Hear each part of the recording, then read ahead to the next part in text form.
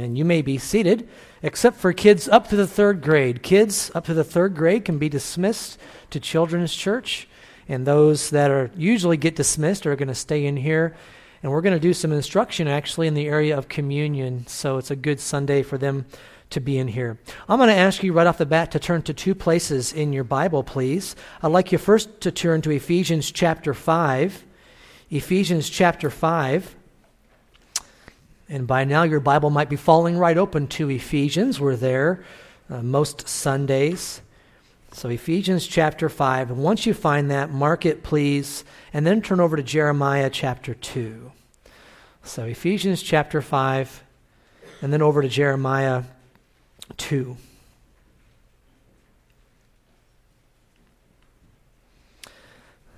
I love hearing the pages rumbling. I don't mind you using the smartphone. You can do that as long as you put it on vibrate. I don't want to hear your phone's clicking or beeping, but I do understand the convenience of that. But turn to those two places, and let's go ahead and stop and ask for God's blessing upon our time. Gracious Father, it is with seriousness of heart that we would approach this time. A seriousness because of the change that you have made in us. How we understand that we can come to the Word and be taught and be changed. A seriousness because of the price, the immense price that was paid so that we can look to you for teaching, so that we can look to you and pray to you. The price that was paid was the blood of Jesus Christ. We thank you for that. We ask, God, that you would bless our time. May we be closer to you for our time spent in your Word today. Would you bless our communion time as well? I pray these things in your Son, Jesus' name. Amen. I wanted to point us back to Jeremiah chapter 2 for the start. This is going to be a familiar little story for several because of the very vivid word picture that comes through. I want to read from 3 different verses in Jeremiah chapter 2. I'm going to read verse 2 and then skip down to 5 and then verse 13. And this is all to point us to the Lord's table today. And of course, we'll be in Ephesians chapter 5, looking a little bit at just one specific thought. Look with me at verse number 2 of Jeremiah 2. I remember the devotion of your youth, your love as a bride, how you followed me in the wilderness. This is God talking to his people. And then let's go ahead and skip down to verse number 5, where it says, Thus says the Lord, what wrong did your fathers find in me, that they went far from me and went after worthlessness and became worthless? And right off the bat, I'd like to ask the question, does that sound like you a little bit when you approach your relationship with God? There was a time, like verse 2 said, where the devotion of our youth was strong. We understood the love that God showed to us, the sacrifice that was made so that we could have eternal life and abundant life here in this present world. And yet sometimes there will come a point where an individual will leave that devotion, that closeness that they would have with God. And he forms it in the phrase in the way of a question there. What wrong did your fathers find in me, that they went far from me and went after worthlessness and became worthless? And I think that idea of worthlessness is something that might resonate with some. Because perhaps you would go and try to find satisfaction or joy in something besides God. And in the end, if you know Jesus Christ, it will prove to be vain. It will be worthless. Does that sound like some of us that would allow our lives to go after something that is actually a lie? And then that vivid picture comes in verse 13, where it talks about 2 evils that have been committed. Look at it with me. For my people have committed 2 evils.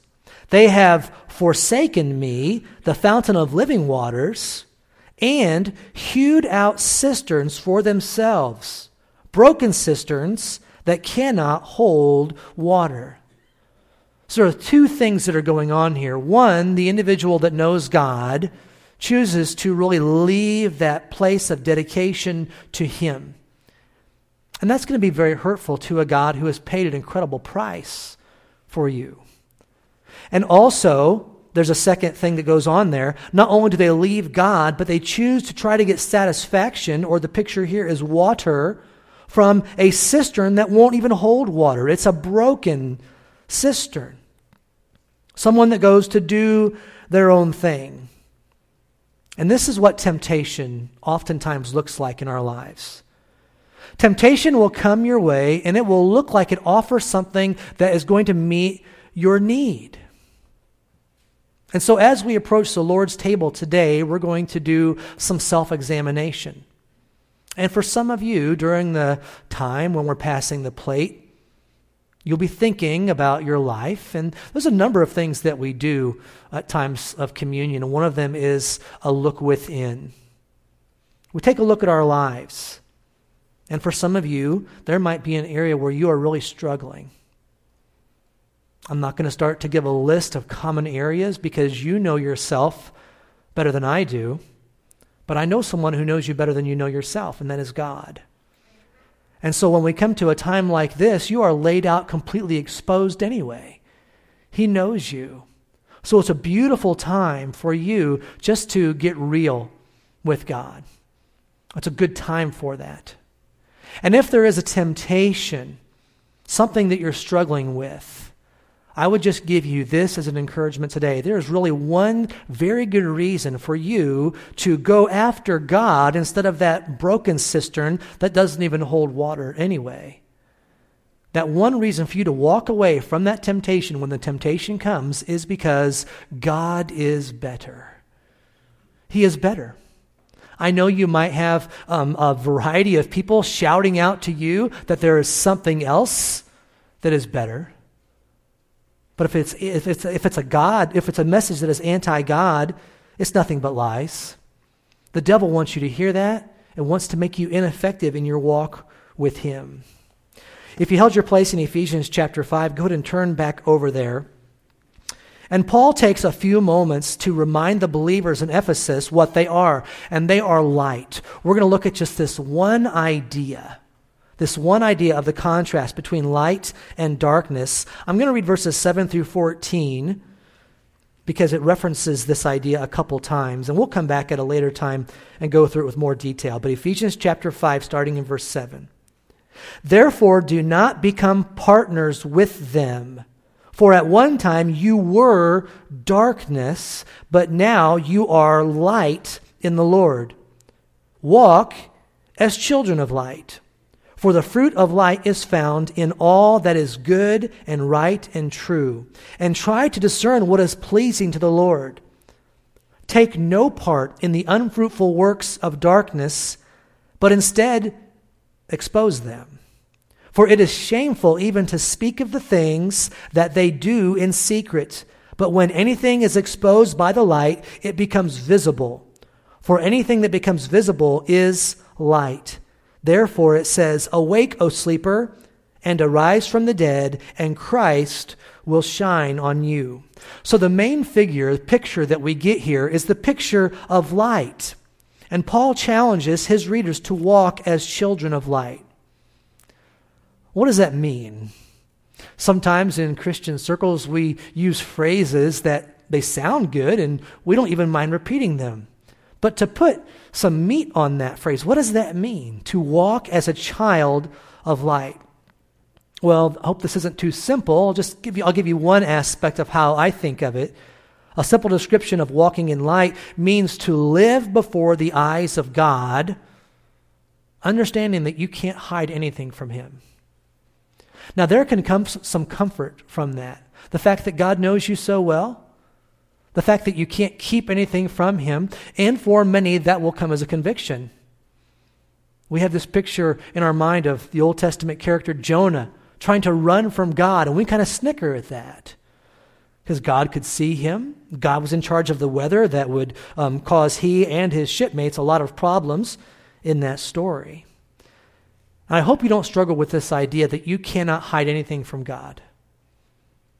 If you're struggling with a sin, then yeah, I understand why it's convicting, but that's a loving God for you. A loving God is one that does not allow you to continue in your sin. He will remind you of what you need to be.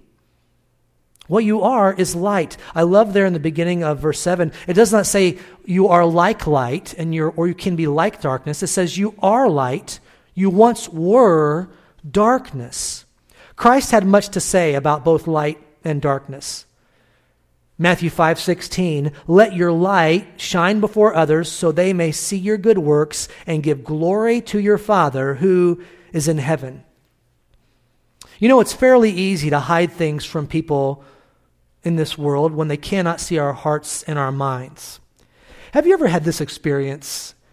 Have you had the experience that you were talking with someone and just from their body language or maybe their tone of voice, you suspected they were hiding something from you?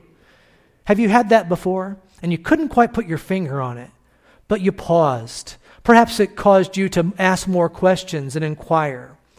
Perhaps when you left that conversation, you struggled with your thoughts about that person, wondering if they had good motives. But you can't be 100% sure because you can't see their mind. You can't see their heart. And so we have an opportunity in this world to hide something, keep something behind our back maybe, keep something in a hidden place. But with God, we understand that we cannot hide anything from Him. And so in Ephesians 5, Paul addresses two groups here. There are two groups in these few verses. The first group is this, those who are dark and are pretending to be light. And I want you to keep in mind that we're coming to the Lord's table here in just a moment. Those who are dark, those who do not know Jesus Christ as their Savior, but they're pretending to be light. In the country that we live in the day that we live in, our churches are open to anybody who wants to come. And I think that's a good thing. But there can be a major danger when an individual can assimilate themselves into a church family and never had a genuine conversion. And for the most part, we don't go around preaching at each other, not too much anyway. You know, husbands and wives excluded from that, of course. When someone comes in, we take them in. And when we think of the idea of someone being here, it's got to be the case sometimes in a group this size. There are some that are actually dark, but they're pretending to be light. That's one warning that Paul gives here in Ephesians 5. And the other warning is this, there are those who are light, but they're acting like darkness, and they're not genuinely bothered about it. An individual who knows Jesus Christ, but they have allowed their life to get to a point where they're walking just like the world. And they're not bothered at all about that. And the challenge comes in verse 14 there. Did you see it?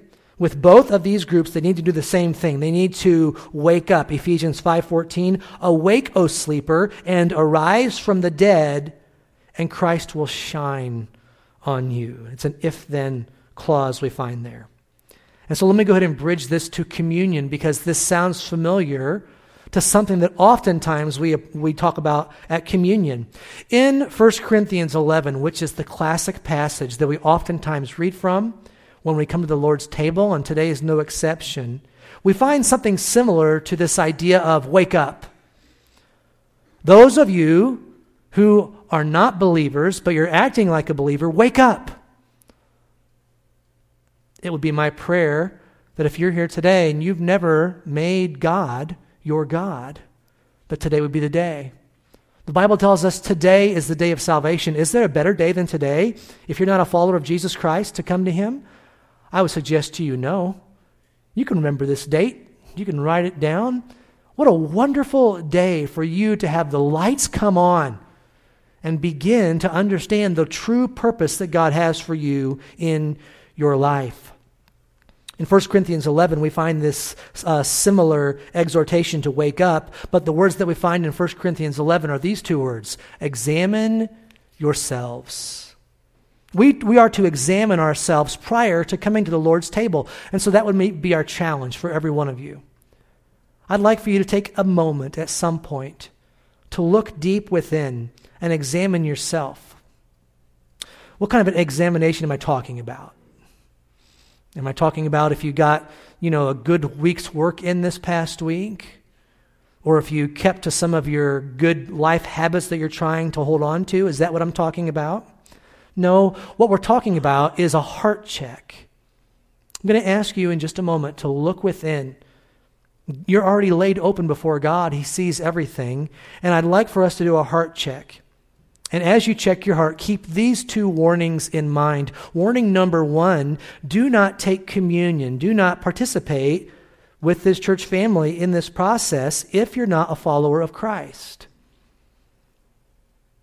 Honestly, the practice of remembering Jesus' shed blood and broken body, it's just far too precious for you just to slip in and take part in it without thinking about it or flippantly as some kind of a ritual. So do not partake when the plate is passed with the bread and the cup is passed by. If you're not a Christian, just pass it on. Nobody's going to judge you for that. And then warning number 2 when we come to the Lord's table is be sure you're up to date with God in a couple different areas. Be sure you're up to date with God with any unsurrendered areas in your life. And that's getting into meddling, right? Any unsurrendered areas of your life. Do a heart check with that. And then also any sin that is going unconfessed. The idea is not perfection. Okay? None of us could participate if that was the idea. The idea is what is at our motives and what is in our heart. Am I working constantly to be closer to God? Which is going to mean keeping short accounts with God. And I understand that some of you, when I talk about this area of sin, there are some sins that it seems like they have a grip on a part of your life. Maybe you've got it hidden. Maybe only a few people know about it, but you can't seem to get victory over it. Understand the promise of God, and God's promise is that you can have victory over that. He does not leave us in this world and give us these promises just to mock us. God gives us these promises so that we can have victory. You can have victory over that sin that maybe you've struggled with for years. And I would also challenge you to examine yourself to see if there's any unsurrendered areas. What kind of areas are we talking about there? Well, perhaps you have an idol of money in your life. You go to church and you have a Christian lifestyle, but honestly, money stands as more important to you than God does. That's an easy one for people to fall into. Examine your priorities. What else might that look like? It might look like a wrong priority in the area of your family. Maybe some of you have allowed pride to sit in such a way that it has fractured something in your family. And you're sitting there waiting for that other person to humble themselves and come to you. Can I suggest to you that the Word of God tells us repeatedly that we are to humble ourselves, not only in the sight of the Lord, but with others. And that's going to send a huge message. Does not mean perfection, but it does reflect what the psalmist wrote when he said, "Search me, O God, and know my heart today." Does that scare you? Does it scare you to come to this time and say, "God, search me. Look in here, and go around that corner there, and go down there, and God, look over here, go all the way out to my fingertips and to the bottom of my toes. God, search me within and see if there is any wicked way in me." Jesus wants us, when we observe communion, to ponder the fact that He is the bread of life.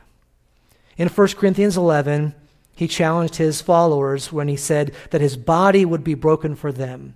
His body is broken for us. And let me read this passage for us as we come to the table today. John 19:28-34 says, "After this, Jesus, knowing that all was now finished, said, to fulfill the scripture, 'I thirst.' And a jar of sour wine stood there. And so they put a sponge full of the sour wine on a hyssop branch and held it to His mouth. And when Jesus had received the sour wine, He said, 'It is finished.' And he bowed his head and gave up his spirit. Since it was the day of preparation, and so the bodies would not remain on the cross on the Sabbath, for that Sabbath was a high day, the Jews asked Pilate that their legs might be broken and that they might be taken away. So the soldiers came and broke the legs of the first and of the other who had been crucified with him. But when they came to Jesus and saw that he was already dead, they did not break his legs. But one soldier pierced his side with a spear, and at once there came out blood and water.